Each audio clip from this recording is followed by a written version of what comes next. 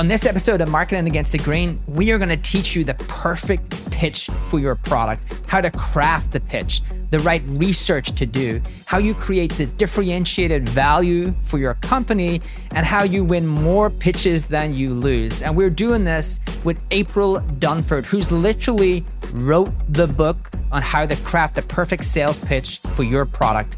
I'm Kieran Flanagan, your co-host, CMO over at Zapier. I'm here as always with my co-host, Kip Bodner, the CMO over at HubSpot. Let's get into it. Before we get into the show, I want to tell you about HubSpot for Startups. If you are an early stage startup and you're trying to grow, you have to check out our HubSpot for Startups program. You can get up to 90% off your first year of your HubSpot subscription. Plus, you will get access to incredible education and events. With HubSpot, you can run your entire startup from marketing, sales, and customer success all on HubSpot. You can increase your leads, boost revenue, and improve your customer experience. HubSpot for Startups help you do it all. Plus, you will get 24/7 customer support and integrations with more than 1,500 of today's most popular apps. HubSpot is trusted by some of the most successful startups and more than 200,000 companies around the world. To see if you're eligible to join the HubSpot for Startups program and take your growth to the next level, visit HubSpot.com/startups.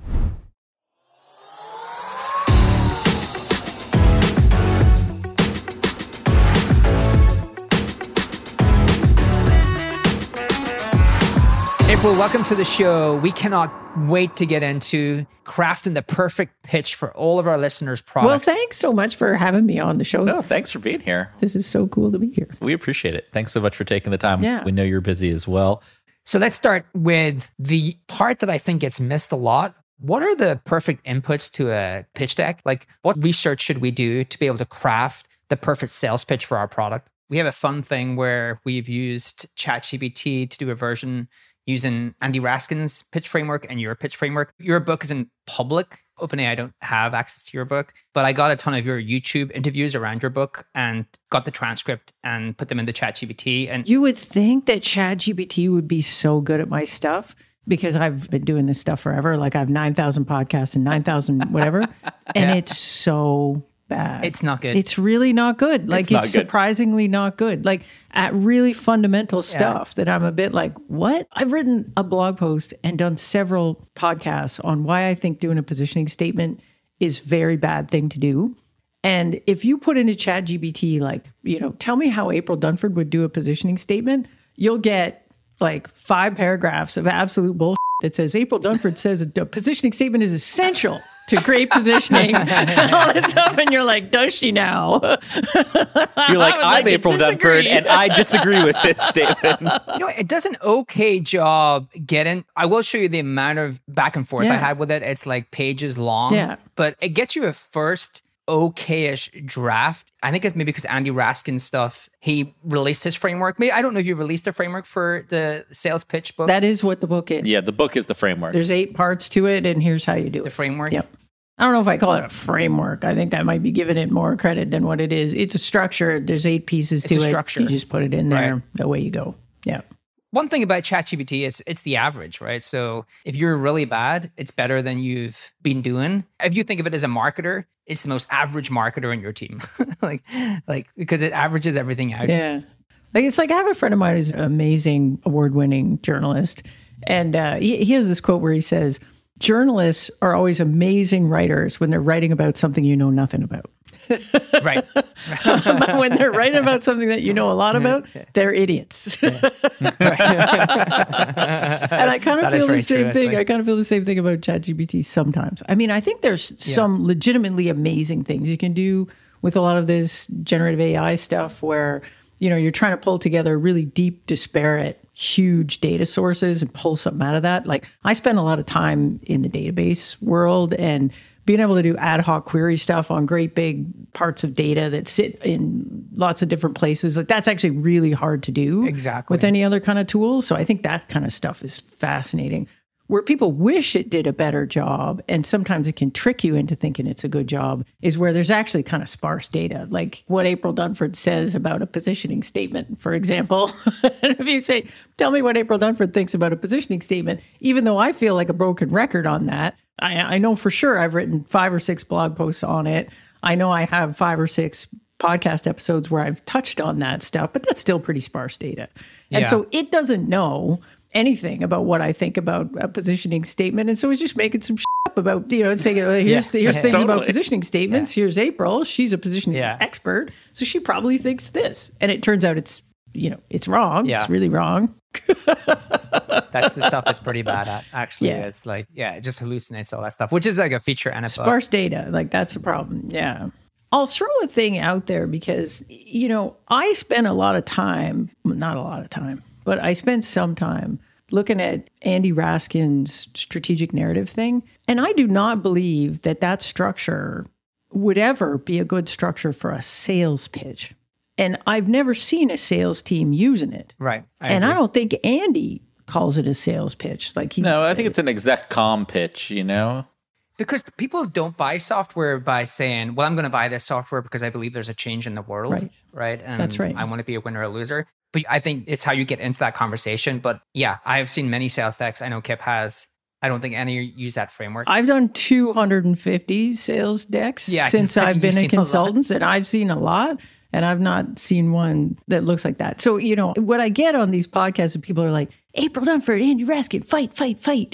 And I'm like, I don't think he's saying his thing is that. No. Right. I am saying this is a sales pitch on mine. I'm not trying to guss it up as some other thing. I'm not trying to say it's some strategy thing. This is a sales pitch, and that's it. Right. Book number 2. Look, as somebody who read your book, Sales Pitch, one of the first things you do in that I think is very important is you outline that a sales pitch is different. It is. Right? That a sales pitch is this unique thing. It is. And part of the challenges with sales pitches is that marketing often does a product positioning something. We'll call it a deck, we'll call it a story, we'll call it a bunch of different things. And it fails to translate over to the sales pitch format. Exactly. Right? And I think a lot of these discussions about positioning is more of a discussion of format more than application. And you're making a good argument of it's about how you're going to apply the story. And for the purpose of a sales pitch, there's a very specific application that needs to happen. That's right. Yeah, that's right. Yeah. Like if I could have got away with some other structure for a sales pitch, let me tell you, I did not set out on this planet to be the person that writes a book on how to build a sales pitch. In fact, when I wrote the first book, I got right up to how do you test your positioning? And I was like, you know what? If you have a sales team, a really good way to test your positioning is just turn it into a sales pitch and test it that way. Right. And I ended the book there with the assumption that, hey, we have sales teams, we have sales pitches, we know how to do this. I don't need to teach you how to do that. So go do that. And then all the teams came back to me and said, so that bit where you're saying take the positioning and translate it into a sales pitch, how do we do that? And I'm like, oh, man. Right. It's the perfect compliment to obviously awesome. It's the perfect compliment. Thank you. It's the next step. I felt like I needed to do it because, one, everybody kept asking me for it. And two, in the work I do with clients, that's what we do. We do the positioning. So we work through that as a group, as a team. But if we just stopped there and left the room, sales would be all like, yep, I get it. Yep. Differentiated value. I get what that is. Yep. Best fit customers. Get that. Market category. Yeah. Got it. We're good. And then they would walk back over to sales and look at the pitch and go, I'm not sure what we're going to do here. And then they call me like a month later and say, we're struggling. So now I don't stop there anymore. So now we do the positioning, and then we spend the whole last day of a workshop taking that positioning and translating it into a sales pitch. And it's like, well, if I'm doing this with clients, I know how to do it with clients. I'm going to just put it in the book, and then people that don't want to hire me don't have to hire me. They can just do it themselves. Right. Well, I think there are a couple of reasons for that. One of them is that the job of a salesperson has gotten much harder. A salesperson is in so much of the weeds of a CRM, managing their accounts, doing all that, telling a story is not the only thing on their list. It used to be like, if I can tell a good story, I can sell this thing. And now it's like, well, telling a story is important, but I have all of these other things I also have to do. And I think one of the foundational points you make in sales pitch is that inertia is the biggest competition. Yeah. Customers don't want to mess up. They'd rather buy nothing than buy the wrong thing. That's right. And sales reps are the same way. They'd rather pitch the old thing that they know that works than maybe pitch the new thing that may or may not work. And I think that's part of the challenge in landing the sales pitch correctly. Yeah. Do you know what really surprised me when I started looking into this stuff is so one of the things, if you work with sales teams a lot, which I have, back when I was VP marketing, I always worked at companies that had sales teams. And sales does a lot of formal training, unlike marketing. Sales does a ton of formal training. So if you work with sales teams, they'll talk about what training they've done. Like, oh, we're Sandler salespeople and we've all done Sandler sales training, or, whatever the flavor of the month is, sales training. Sales reps have all done it. But if you actually sit through that training and look at the training, there is nothing in that training about how to do a pitch. Mind-blowing, right? So there's all this stuff about how do I build rapport with an account? How do I make sure I'm talking to the right people in an account? How do I move a deal along? How do I handle objections? How did I negotiate a deal? Like all this stuff that is super important sales stuff. But there is an assumption throughout all of that sales training that a pitch just exists. And it's good, and it's going to work. And it's almost like in the sales training, it's almost the attitude is a bit like it kind of doesn't matter what the pitch is. If you're doing all this other stuff well, then the deal's going to happen. If you shepherd it along, if you handle the objections, if you do the stuff. And so over on the marketing side, we feel like, well, the reps should know how to pitch, right? Like that's like they should know how to pitch it. They should know how to pitch. And if we build pitches for them, they hate it. Like I don't know if you're. Oh, they hate it. They hate it. Like we build the pitch, we throw it over the wall, and they go, "What is this noise?" And we go over there like a month later, and nobody's using our pitch. And so the problem is that marketing doesn't understand the stuff that sales has to do in a sales pitch because we don't get all that training. We don't know what discovery is. We don't know about objection handling. We don't know all this stuff. So we're building a pitch that there is no spot for discovery in that pitch because we don't even know the reps do that. And there is no spot for objection handling or how we're going to do objection handling because we don't know that stuff. So sales reps look at what we send and it's generally, we're really concerned with story. So we got some story in there. But they're like, it's a nice story. It just doesn't work for selling because it doesn't have all this other stuff. And then what sales ends up doing is they mucky around with it. Story gets lost. And then we go over and go, they don't listen to not using my stuff, my beautiful stuff. I've sent it over there. And what the salespeople complain about is there's all this fluff. Right? The marketing people built me this pitch, but it's 15 slides of fluff and we never get to the actual meat of the pitch. So I think there's this big disconnect. So we don't understand what sales needs to get done in a pitch. So we're not giving them what they need, but they could really use some help with positioning because what they actually want to be able to do in a good pitch is answer the question, why pick us over the other guys? And we're not doing a very good job of giving them a pitch that works in the context of a sales meeting to actually do that. Right. I think one of the only things that truly matters is what you just said. It's like, why us? Right. Why us from the slew of other software providers within this category? And that always gets missed. Like marketers want to do in a land far away, there was a hero and they've learned their hero's journey. And like, literally no one buys software because of a hero's Pixar journey, right? Like it's a cool story. I've talked about it before. But to truly know why us, and one of my favorite examples of this came from, I think I've used it before in the podcast, it was the way David Ogilvy used to do ads, right? He would dive deep into the customer details. There's this famous ad he created around Rolls-Royce. And there was this line about, I think, when you're 60 miles an hour, the only thing you hear is the clock. That was buried deep within technical specifications for that car. And it doubled the sales of Rolls-Royce within the year. But he didn't even write that copy, right? He just knew that was the why us. Right. He managed to figure out that was the why us. How does a marketer even start to grasp that problem? And where do they go for what are the right research inputs to start to figure out the answer to that question? Yeah. So in my opinion, this is where a lot of people go wrong on these pitches is they just try to start with the pitch without thinking about, well, what are the inputs to the pitch? So in order for us to have a really good pitch, we need to have a very, very strong grasp on what is our differentiated value, meaning what is the value we can deliver to customers that no one else can, which is why pick us. And the corollary to that is who cares a lot about that? Because we're not trying to sell to everybody. So we got this, here's what we can do for your business that no one else can. And not everybody cares a lot about that. So what is our definition of a best fit customer? We really, really need that as an input into building a sales pitch. Now, how do we get to differentiated value? The first thing we have to understand is if we didn't exist, what would a customer do? So what are the alternative ways of solving the problem or getting the job done that a customer could choose? And that could be stuff that doesn't look anything like us. Pen and paper, hire an intern to do it, or do nothing, because the problem just isn't that bad. So first thing I need as a stake in the ground is alternatives, right? Competitive alternatives. If you didn't exist, what would a customer do? Let's list those down. And then second thing is, what have we got that they don't have? Maybe it's really quiet in there or whatever your thing is. But you've got a list of capabilities. We're not at value yet. Capabilities that your product has that the other guys don't. And some of those things might look small, and that's okay. We just write them all down. We have this, they don't. We have this, they don't. You might have capabilities that aren't differentiating against everybody, but they're differentiating against one category of competitor, maybe not another. And then we got to map that stuff to differentiated value. So we go down the list and we say, okay, we have this fancy new AI thing. So what? Why does a customer care? What is the value that that fancy AI thing delivers for a customer's business? And we're looking for the 2-3 big value themes that pop out of this when I go down this list. And then once I have that differentiated value, I can say, look, we are the only company on the planet that can deliver you a combination of this plus this. And here's how we do it. Features are underneath. They're like, here's how we do it. And then we ask ourselves, okay, that's great. We're the only people that can deliver this plus this. But you know what? Not everybody cares about this plus this. Right. So who does? What are the characteristics of a target account that make them really, really care a lot about the value that only you can deliver?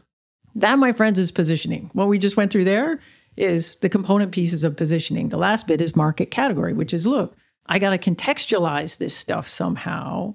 What is the right context to position our product in such that this value, that we're the only ones that can do it, kind of makes sense to these best fit customers that I'm trying to talk to. And that's my market category. Those 5 things, alternatives, differentiated capabilities, differentiated value, best fit customers, market categories, those are the 5 things that make up my positioning. Once I have that, then I have all of the inputs to a good sales pitch. So I really have to do positioning first and then sit down and write the sales pitch that reflects that.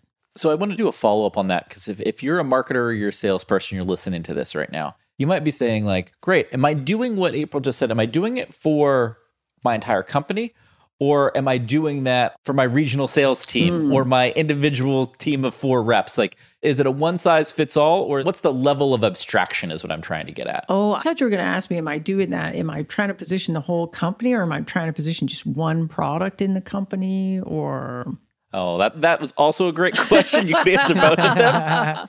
I love it. You inferred a better question, but I have questions about both of those That's things. where I thought you were going to go with that one. Because I get that question a lot. So if I'm a big company and I got multiple products, like, what am I actually selling in a first call? Yes. And part of it depends on your go-to-market motion. So let's take, for example, when I was at IBM, very big company, thousands of products. If we went in to pitch you anything, like some dinky little thing in the database division, which was the thing I was running when I was there, dinky little thing in the database division, we never started with that, because that's not why you bought dinky little thing in the database. You bought it because it was IBM. So we had to start with the IBM pitch, was as, hey, we're IBM at the time. We're the only people that could give you hardware, software, and services together. And here's the magic value that happens when those 3 things play nice.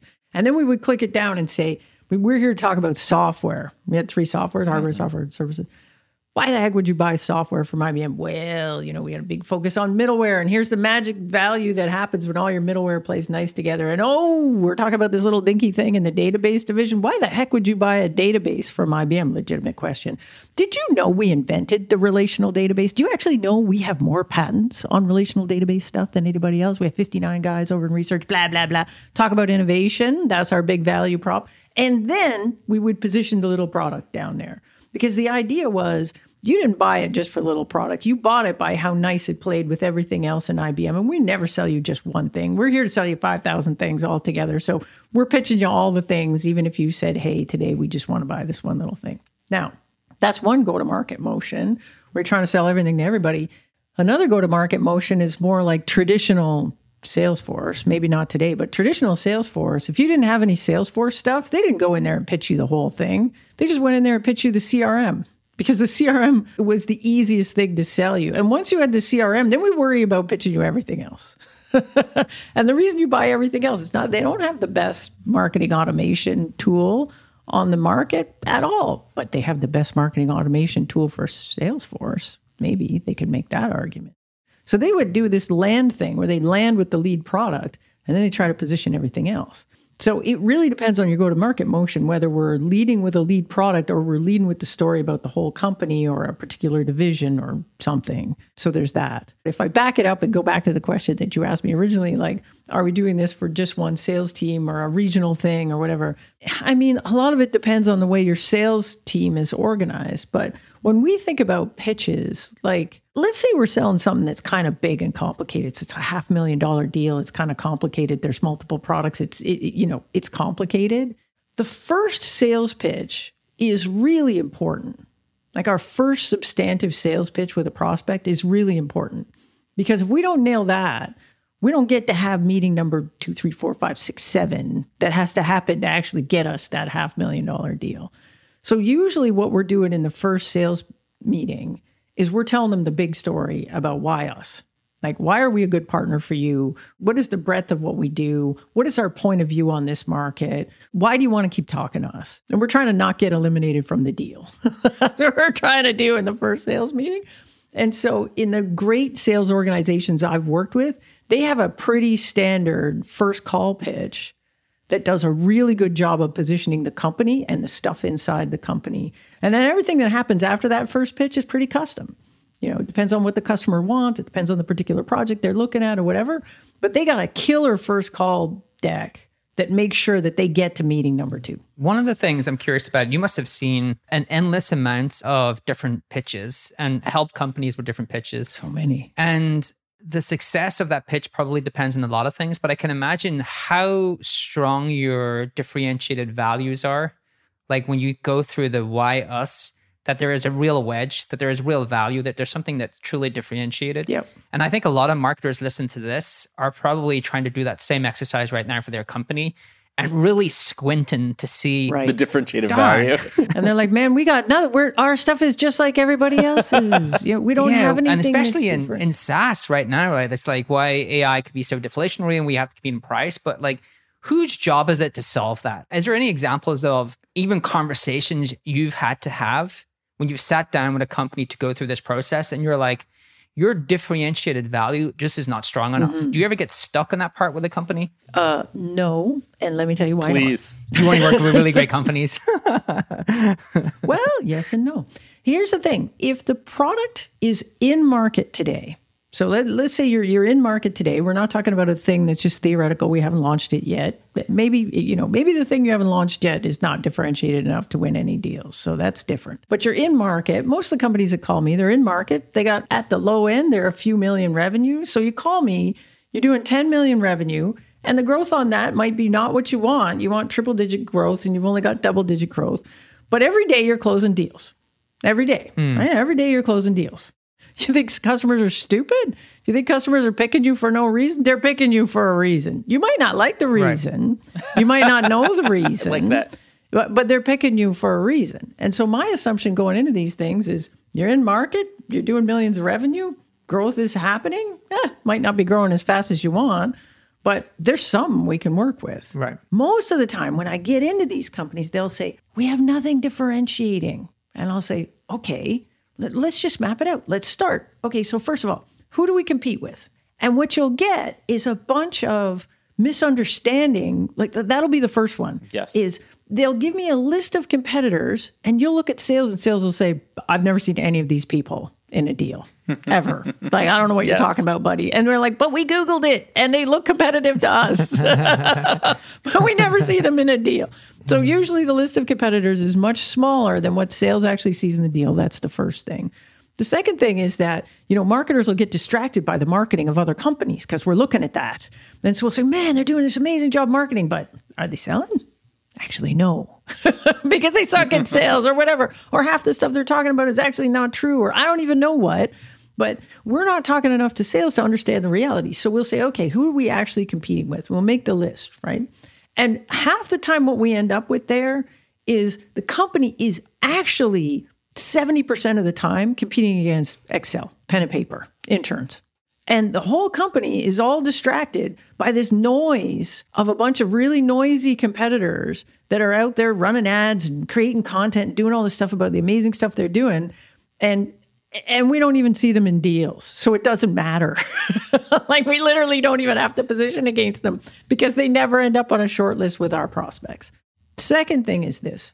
Often we'll have things that we think are really small differentiators, like it's not a big deal. But the value that differentiator drives for a customer is actually huge. And what we don't understand is the value. And we're so focused on, but this thing is so little. Oh, they could copy us. Oh, anyone could do it. Oh, we only did it. It only took us this long to build it or whatever, but no one else has it. And customers are picking you all day because of that thing. And you're literally burying it in your big feature list down at feature number 29. And customers are going to have to go splunking for it and go on an exploration and go, oh my God, you have this thing. We love that thing. And you're never talking about it, putting it in there. I'll give you an example of this. When I was at IBM, and this is IBM, it was IBM working on this database thing. And, it was a super mature product. Like people have had databases since the dawn of time. And we got a database and it's exactly like Oracle's database. Like if you sat down and did the feature function checklist, there's nothing different between these two databases. They're exactly the same, except they aren't, right? Except they aren't. When you get way, way down in the weeds of it, it turns out at this time, IBM had a very different point of view about what the role of a database was in your tech stack. And so IBM was very into open standards. So if you looked at our API was way better than everybody else's API. We supported a lot of open standard stuff, way better than anybody else. If you looked at Oracle, they didn't. Oracle had a completely different point of view on the market. They were like, database is just one thing in the stack, and you should buy the whole stack together. At IBM, we were like, no. Database is just part of the thing. Everything should be open. Everything should play nice with everything else. So if I just stuck to features and didn't care about value, we all look the same. 99% of the features all the same. But when we built the pitch for that thing, the pitch was, look, you know what you care about? You care about innovation. If we're thinking about data, all innovation is based on data. So you can't do any good innovation. AI is a perfect example. It's all data. So you know what you really want? You don't want a database. You want a data platform for innovation. Now, the key thing you want there is you need that thing to be open. Because if it's not, well, what are you going to do? Well, you want to be able to switch out all the piece parts. You don't know what's coming down the road in 2 years. So whatever you got that's coming next year, the year after, you want to play nice with this platform for innovation. And so that was our pitch, was that. Is a platform. If you went over to Oracle would say, dude, you know what we're all about? Low cost of ownership, one throat to choke, making it really fast to deploy the thing. You don't want to work with 15 vendors. You want to work with one vendor. And the whole thing's together and it's all, you don't want to do that IBM thing. And so we had completely different pitches for products that were almost identical. And so for our target customers, we were selling to the biggest of the big. Like, IBM does like 100 billion revenue with like 50 named accounts. So we're selling to the biggest of the big. Oracle's selling to a level below that. And the level below that cared about their stuff, lower total cost of ownership, one throat to choke, all that stuff, making sure that we don't have any problems. Our folks really cared about innovation. So our pitch worked really good for our people. Their pitch worked good for their people. It was super differentiated, actually. I love that. I can't get over the databases since it's been around since the dawn of time. I just kept thinking of dinosaurs out there cranking on the databases, that's right. We're like having a good time. Wheels and databases. It's totally true. You know who you compete with? That's such a good lesson. Choosing who you compete with, even when you don't. Like one of my favorite tweets last year, I do a ton of investing, and so I see a lot of pitch decks. Whenever you get the pitch deck, there's always the 2x2 where you pick the terrible, the great, the cheap, the dear, and there's always the startups always in the far right quadrant. Sure. You ever see the Packy McCormack tweet where he did the takeoff of the same chart that every single investor deck does? What it's basically saying is you cherry pick the competitors that you just happen to be much better at, that don't do what you do, but that's not actually who you're competing with, right? You're rarely competing with those folks. The people that you're competing with, you have to be much more mindful of, if we don't exist, what are they choosing? Yeah. And I think there's a great lesson in there for marketers. Every company has some sort of value. The way you said it was, well, the customer is choosing you for some reason, but you have to get very clear on the why. Yeah, you have to get very clear on the why. And actually, this thing about competitors, it's maybe a good segue into the difference between an investor deck and a sales pitch deck is huge. Because Exactly. And that idea of competitive alternatives is one of the really big differences there. Because if I pitch it to an investor cares about the future state. Like, we care about where you're going to be in 10 years. How's this going to be $1 billion business? And how are you going to make 100 million revenue? And where are you going to be? And it isn't with that crappy little thing you got today. It's with the all singing, all dancing thing you're going to build 5 years from now, 10 years from now, whatever. So when you talk about competitors in that, you can get really theoretical because we're not talking about what we're replacing today. We're talking about things in the future. Whereas I'm a buyer, a B2B software buyer. You know, if we really think about how software gets bought today, like I think in marketing, we don't think about this enough. So if particularly in enterprise software, how does this stuff get bought? Like, let's say we're talking about accounting software. The head of finance wakes up and says, you know what sucks? Our accounting software, it sucks. We need new accounting software. Does the head of finance go shopping for accounting software? No. They go to the office and they say, you, Joey, get us some new accounting software. And Joey's like, well, why me, man? I don't know nothing about accounting software. Like, I use accounting software, but I don't know. Like, and so Joey doesn't want to do this. And then Joey's like Googling, and Joey is overwhelmed. Like, everybody's got all their thought leadership content and all their stuff. And there's all these comparison sites and there's all these things that everybody's sitting top left. And everybody's headline is, we're the number one accounting software. And so, like, they don't know. And, you know, we get into this thing and all they want to know is, why pick you over the other guys? But when they walk into sales pitches, almost every sales pitch is trying to answer the question, why pick us? Why pick us? Oh, pick us because we do all these things. But Joey's sitting in there and going, well, I don't know. Does everybody else do all those things? What's differentiating? Like, why pick you over the other ones? Like, is this good for me? I'm a mid-sized business. That sounds like big company stuff. Like, are you for big companies or not for big companies? Like, how does this actually work? And so the stats on this are terrifying. So the stats on this are in B2B, 40 to 60% of B2B purchase processes end in no decision. And the reason for no decision is not that we embarked on the thing, we looked at all our options, and then we decided, oh, you know what, the status quo thing we're using is just fine. We can just stick with that because that's good. No, when you scratch down on it, the terrifying thing is what happens is Joey gets into the purchase process. Joey clicks on the button that says, give me a demo. Joey sits through sales demos with all these companies, and every company sounds exactly the same. And Joey is terrified of getting fired for making the wrong choice. Right? And Joey's like, I don't know how to make a good choice without looking stupid in front of my boss. I don't know about how to make a right choice here and whatever. And this is not Joey's job to buy software. So the easiest, lowest risk thing for Joey to do is to go to his boss and say, you know what? Now's not a good time. Now's not a good time. We should do this next year. You know, things are going on right now. We're busy. It's the beginning of the year. Sales kickoff. Well, let's not do it now. And so half the time in B2B, that's what we're actually fighting against is that. If we can do a really good job of painting a picture of the whole market and positioning ourselves in there so that Joey can go to his boss and say, I picked this for these 3 reasons, and I know that none of these other things can do that, then they can feel a lot more confident to sort of stick their neck out and recommend that we make that decision. This is nothing like a VC pitch. This is nothing at all like a VC pitch. Yeah.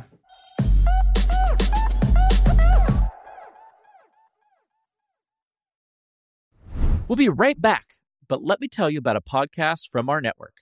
Truth, Lies, and Workplace Culture is brought to you by the HubSpot Podcast Network, your audio destination for business professionals. Join husband and wife team Al and Leanne Elliott as they dispel myths, impart wisdom, and answer all your questions about finding, keeping, and motivating great people. Their audience loves the show's unique blend of theory and practice, which helps business owners and leaders simplify consumer psychology. If you enjoy learning what makes people tick, then this is the show for you. Recently, they did an amazing episode on what makes your team say yes, exploring the psychology of influence. Phil Agnew shares his rich experience in behavioral science and delves into the intricate psychology of influence. They explore the fine line between influence and manipulation, uncovering how subtle cues and messaging impact team decision-making and motivation. Whether you're a leader, marketer, or anyone interested in the art of intelligence, this episode is packed with strategies and psychological principles to understand and harness the power of yes in teams and organizations. Listen to Truth, Lies, and Workplace Culture wherever you get your podcasts. Well, to rewind just a minute, I have a pet rock around we're the number one in the category thing. Yeah. What's your take on it? I hate it. I think it's like you're trying to market yourself as a safe choice, but it's hard to validate. Everybody says it. So back to your point, your value's not very differentiated. Yeah. Where do you come down to we're the number one in the category? Well, I think point? I think that it really matters what the customer believes and knows. Exactly. Not what you say. Right. So if the customer doesn't know that, if the customer says, well, you're number one, but I never heard of you, buddy, and you're number one, and all my other research shows this other company is number one, like, I don't think there's actually a lot of weight in that. Like, unless you can come and say, we have, 100,000 deployments and our closest competitor has 1,000. Now, okay, that's good data. I like that. Most of the time what we have is an incumbent that everybody knows is number one. So like Salesforce, right? It'd be pretty hard to be in the CRM business and claim you are number one when Salesforce literally exists. But you might be able to come in and say, actually, Salesforce doesn't do that much for small businesses, and we're number one in small businesses. And then, we could try to make that case and say, we have more experience in doing this, whatever. If the customer doesn't already know it, though, usually you're going to have to run on whatever your differentiated value really is. And the fact that you can make a case that you're experienced and you've done this a lot, or maybe done this more than your competitors, is more what I would call objection handling. It's more about making the customer feel good that you aren't going to mess this up. Right. And the deployment's not going to fail. But that's not why they pick you. I mean, they only care about the deployment failing after. It's not the number one reason you're valued, right? What can we do for your business? It can be a proof point when you get to the very end, so Joey doesn't back out and not make a no decision. Right. But if that's what you're leading which a lot of companies do, it's a little hollow, right? It's like, well, I don't know if you actually solved my problem. Great that you're number one, but like, do you have what I need? This is the magical thinking that I think that companies that do category creation, when they are literally not creating a new category, they're just attempting to look like they're a brand new category. The magical thinking there is, if I just say this is a new category and we're the only one in it and we're number one, then everyone will pick us. And that's stupid, in my opinion. Well, yeah, you're making a counterintuitive point, maybe against Christopher Lockheed and a lot of the other category people. I'm not making a counterintuitive point about anybody personally. Well, no, but let's put it this way. Against some of the thought that's out there from a lot of people who love category design and category creation. We had Christopher Lockheed on the show, so that's why his name came to mind, that the category is not as important as being clear on the value that you're providing, and that value is differentiated. That's exactly more than the category being differentiated. Is that the thrust of your argument? That is the reason why a customer picks you. Like, the answer to the question, why pick us over the other guys, is we can do this for your business, the other folks can't. Like, that is the core of everything. That needs to be, it's the core of our positioning. It's the core of our sales pitch. It's the answer to the question that it's what Joey's trying to figure out when Joey's in the middle of a sales process or a buying process. That buyer is trying to figure out, okay, I got to go to my boss and explain to my boss why I picked this thing. And I can't go to my boss and say, but they're the number one flu flummer. And the boss is like, what's a flu flummer? I don't even know what that is. So if we have Joey coming in and we want to make sure that he buys us and does not just go back to his boss and say, can you let me off this so I can do something more interesting? What's the structure of that pitch, April? And something I would be really interested in is, how much do you adapt the structure for the company, right? So Joey is a certain company with a certain set of problems. Yeah. So how do you think about, should there be like one deck that can be changed in certain ways? And if so, like, what's in the deck? Yeah. So when I think about sales pitches, what I'm really talking about is a first call pitch. So if we're selling something that requires more than one sales call, everything that happens after the first call is usually quite customized. But if we are talking about a first call, in a first call, typically what we've got is we have done some sort of qualification on that prospect, but usually it's quite light. So usually we've qualified them in some way, like, do they have enough budget? Are they in our space? Do they have a problem that we can solve? Otherwise, we're not even bothering to get them on the phone. But let's say we've got some lightweight qualification. What we have not done yet is discovery.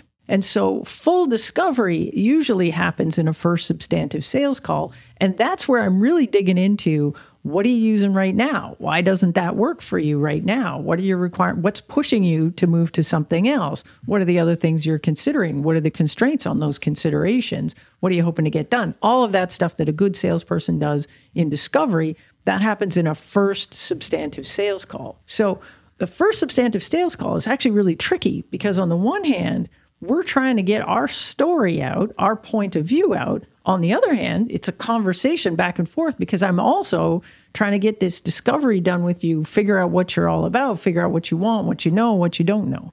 If you read about this stuff, and again, I've done a lot of reading on this in the last few years in the course of writing this book, but if you look at the data on this, most companies, like if I go back to that situation where I was talking about Joey's coming in and he's trying to figure out how to buy accounting software, Joey actually doesn't know a lot about what's possible in the space. And so part of what he's trying to figure out in his research online is, what should I pay attention to? What should I not pay attention to? What should my purchase criteria actually be? So no good salesperson goes into a first call and says, what do you want? Because the client, we've got it all, generally isn't entirely sure what they want. And part of what they're looking for from a good sales rep is, give me some perspectives on this. Tell me what I should be worried about. Tell me what I should be looking at. What should my purchase criteria be? So in a good sales pitch, we are doing a bunch of things at the very beginning of that sales pitch. So one is, we are teaching the customer about what's important and what isn't from our point of view. So our point of view on the market might be, so if I go back to my IBM example, in my IBM example, I might say, you know what, we're database people. We're here to talk about databases today. Why are databases important? We believe they're important because the foundation for innovation. I'm going to start with that. Now, maybe you're with me or you're not, right? But then I'm going to move into, let's paint a picture of the market. You got a database today. What are you using today? Oh, you're using that. Oh, okay. Well, why is that not working out for you? Oh, you're doing that. Oh, here's how we look at the market. And we're painting a picture of the market and saying, there's databases like Oracle and they sit over here.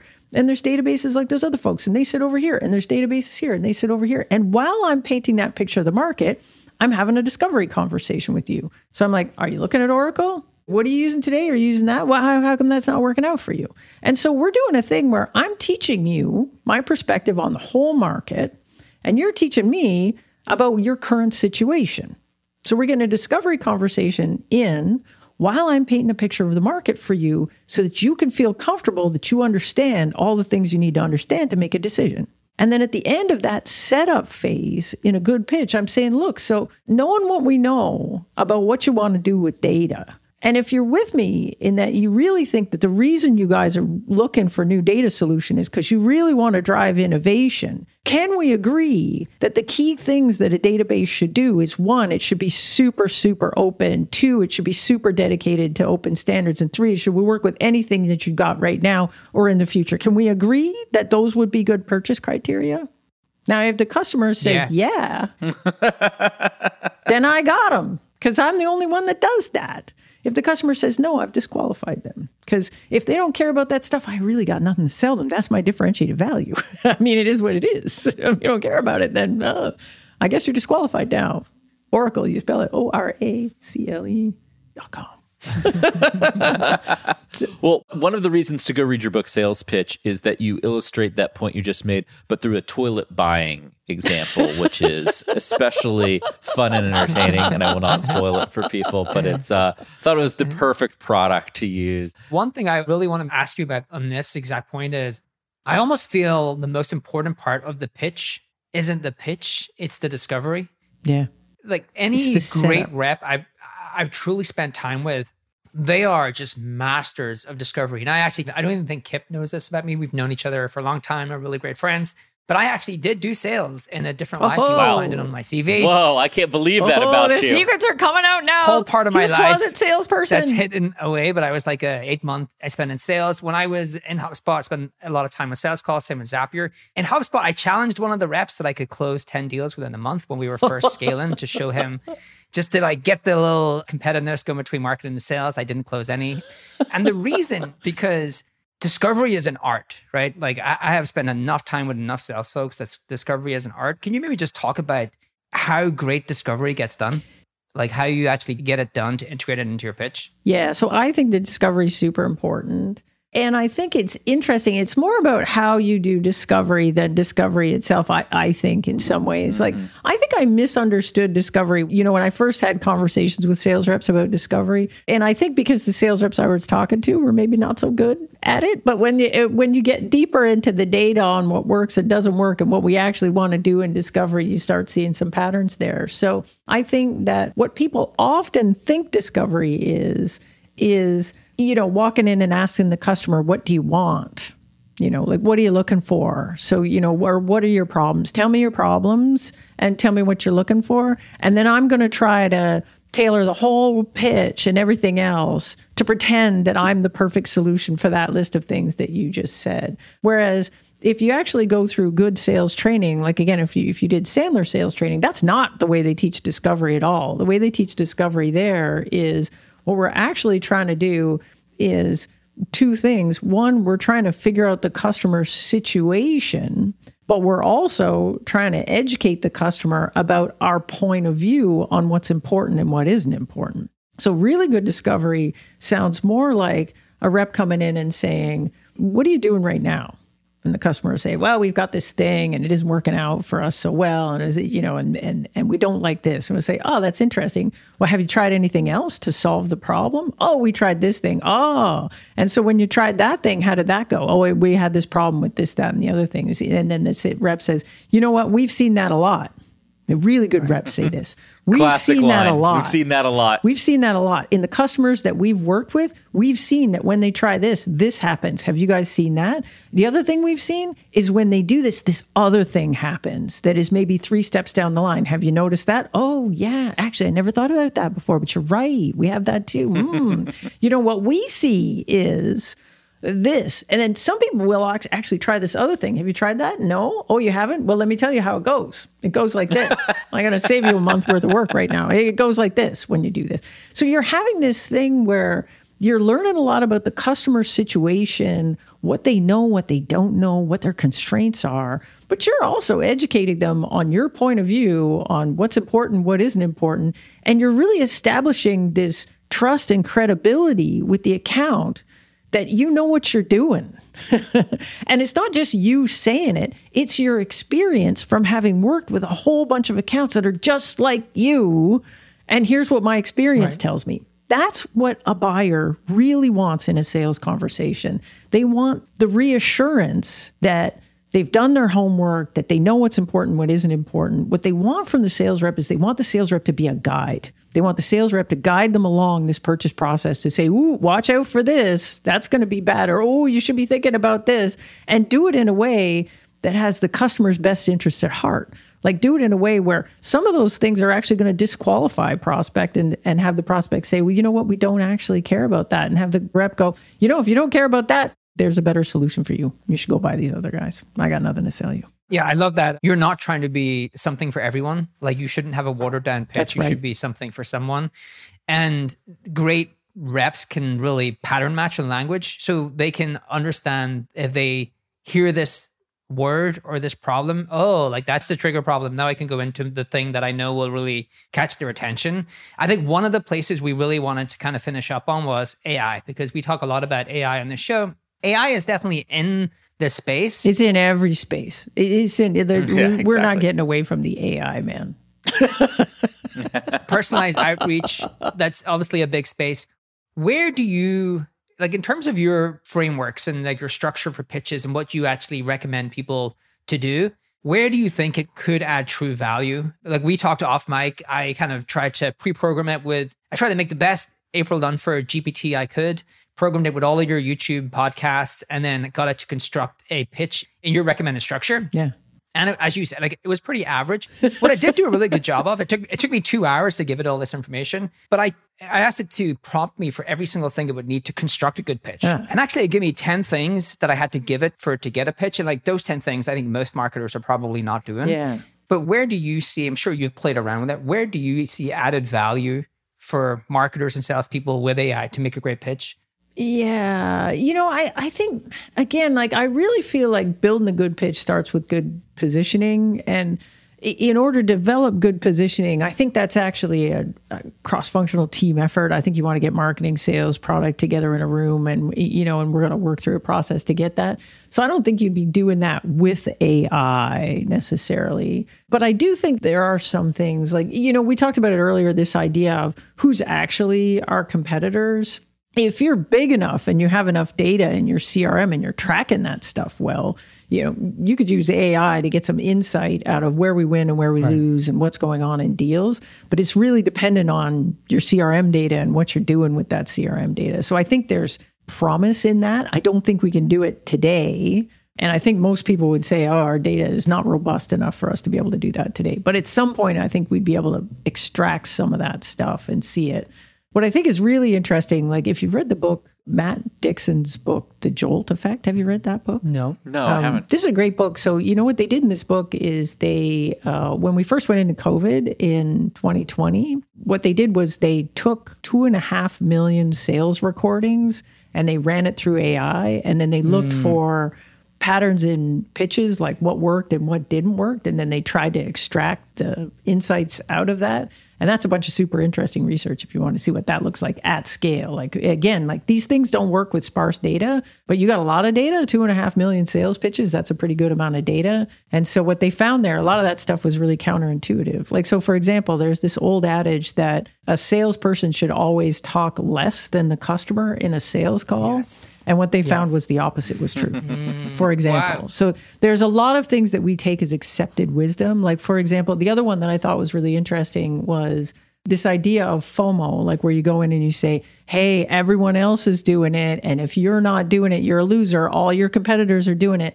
If the account is delaying a deal because they're indecisive, that actually decreases your chance of winning the deal. So there's some really interesting data in there. That's cool. One of the companies I invested in was trying to create a AI real-time coach for sales reps. So it actually would sit in the right-hand panel as the sales rep was on the call, and it's recording in real time. I've seen a lot of these, actually. That's one area I've seen a lot of startups in, but exactly that, like, hey, you're talking less or more, you're not using language that we know pattern matches to that person. I think this is where this stuff is interesting and potentially dangerous, because like Gong has had that forever, right? That thing that tells you where are you talking too much or too little. Right. And the assumption behind it that you should be talking 30% less than the customer is wrong. Wow. And it's blanket, and you're like, right? Whoa. You have to have more nuance. Right? Where AI, I think, can help us is like, oh, we understand that this particular customer is different and they need you to talk at a more dominant rate or a less dominant rate, whatever that may be, right? Yeah. And so I think we're still early days in how we're going to do this. I also think AI, if you have a lot of competitive intelligence, competitive docs, like I think it can be good helper at summarizing those for people, right? Like if you got a ton of PDFs from customers and everything, great. Like let AI go and summarize that so that you can then go take it to that cross-functional group in a way that actually makes sense and is digestible. Yeah, yeah. This stuff works really well today. Yeah. I just wanted to quickly end on, so this is the result of the 3 hours in a Sunday. You got real fun Sundays, my friend. This is your pitch for Zapier. Obviously not your pitch for Zapier, but goes. I don't know if this follows your structure. It just gave me this. I didn't ask it for insights into the market, pluses and minuses of alternative solutions and perfect world. It gets some stuff like pretty right, where it says our perspective is that automation should be accessible and straightforward and used as everyday business tools. Like Zapier's thing is automation should be for non-technical users. So it doesn't say non-technical users, but that's a differentiation. Right. And this bit here is really good in that this is a perception we're trying to change, like that we connect apps where it's much more about how you customize apps and software within your business. Right. And then I'll just call it one more thing in the pluses and minuses. This is a little bit of the why us and why not competitors. It does like get some stuff right here, not a steep learning curve, simplicity, versatility, and then obviously the breadth. We have more apps than anyone else. So this is what I was saying off mic, is that I suspect this maybe is like you take a room full of marketers. This would be the most average marketer in that room. But maybe a starting point, right? Like maybe a fast way to get to a starting point. It's a great starting point. And then you bang on it from there. Right. And this was right at the start of this conversation. So you can see like all of the things it had asked for up front to be able to get a product pitch together. This is really bad. Yeah. It prompts for all these things. specific pitch frameworks. Because it doesn't have, like, what it doesn't have is your positioning components, which I would say would be the inputs, right? Like, what's your differentiated value? What's your definition of a best fit customer? There's some stuff in there that's kind of there. Has a unique selling point, I guess, and target audience, but it doesn't spell them out as, specifically as you would want. Specific pitch frameworks. Yeah, especially if you were new to positioning, this doesn't give you the nuance you need to actually get the right inputs. Right. Yeah, it's the average. But again, as a starting point, maybe better than nothing. Right. Like, you'd be surprised at how many people have come to me and said, we've built the April Dunford chatbot thing. Like, oh no, I'm not unique. Yeah, a lot of people. But what's funny is that what they end up getting, again, because it's sparse data, I'm not sure it's the best use of this thing. And so, the comparison, again, when I think about positioning, right? Why pick that over reading the book? Well, if the book took me 7 hours to read, then it would be better to spend 2 hours with the chatbot than 7 hours with the book. I agree. But if you could read the book, it's a 3-hour book, doing it at one time speed, which nobody should definitely read the book. Nobody does it. Yeah. Then it's like, well, if I could get through it in an hour and a half and read the book, would that be better? I don't know, right? Like, I don't know. As somebody who got through the book in a couple hours, you should do the book. Yeah. Just to be really clear, this was not this was trying to see if it could actually use what you teach in the book to be able to structure a pitch. But if it had everything, like, again, if the thing, because the books aren't in there necessarily, they will be eventually, because everybody rips the book off eventually and throws it in places where it's not supposed to go. So if it's not there, it doesn't seem like it's there now because it answers the question so badly. But eventually it'll be in there, and everything else I do will be in there. And then will it be able to do it better, including all my templates and everything else? And then I think this AI stuff will just get better and better. Like, at some point, I think you will be able to go in there and it would be faster to just structure the questions really well and say, I want to do this. How should I do it? And it would say, you should do it like this. And what would be really good is to reference the source material and say, here's the template, here's the chapter, here's the blog post. Read those things and forget about the rest of it because you're just trying to do this one little thing. That would be useful. Yeah, I think in the future, authors will be able to do some sort of licensing deal where they can actually sell that book to certain LLM models, and that allows them to create fine-tuned examples like that. You're very optimistic about this. I think everything gets ripped off and we don't buy books anymore. People like me will stop writing. The other thing I would say is, I think that is the con that could happen, is it breaks the relationship between publishers and like what's the incentive for publishers to create. I will say at the moment, I've created a bunch of like custom GPTs that are fine-tuned on PDFs, and it's not good. Like it doesn't really fine-tune it in any special way. Like, I did a whole big job to get everything David Ogilvy through YouTube, so it's not available on the internet because I had to transcribe it all, create a PDF, upload it, and have it fine-tuned on that data. Yeah. And if I compare the custom GPT fine-tuned on that unique proprietary data and then just using ChatGPT for the same question, they're pretty much the same. So it's still not actually using it in a way that kind of customizes the answers very well. But it might get better over time. Yeah, I would assume all of this stuff gets better over time. It's going to get better fast. I would assume that. And, and I think we're at the stage right now that we're still trying to figure out what the best use cases are. Like, right now, it just feels like it's fantastic. It could do anything. But then when you get down to the actual nitty gritty of a thing you actually want to do, it's still kind of narrow where it's super useful. And I think training is going to happen on both sides. Like, I think ChatGPT is going to get better and better. We're also going to get better at recognizing what's a good job for ChatGPT. Right. Absolutely. And then if we have this conversation a year from now, we're all going to be much happier about it. One, because its capabilities are better, but two, we understand what's an appropriate job for that. Because right now we're trying to throw everything in there and see if it works or not. And what I hate is, like, people will come and, I get this on LinkedIn all the time. They'll say, oh, April, I summarized this blog post that you wrote and ChatGPT, and it's this thing. And my blog post is 4 paragraphs and their summary is 3. And it's wrong, man. Like, it misses the main point. And I'm like, oh, come on, ChatGPT, you're disappointing me. So that's happening right now. And we're like, oh, obviously that's not a great use of it. But again, we get together a year from now, I think we're going to be smarter about what we're asking it to do. And then it's going to be smarter at doing what we want it to do.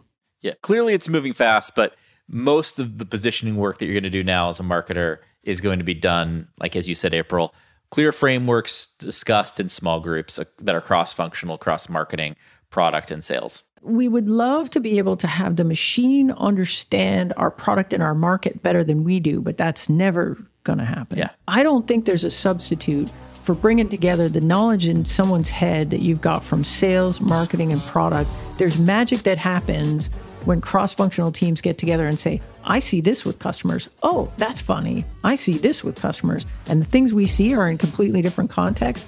Magic happens right there, in my opinion. I think that is the perfect note to end on. We ran over, so thank you for being flexible with us and having a great conversation. Thanks so much. We appreciate it, April. Thank you. This has been awesome. I really appreciate the time.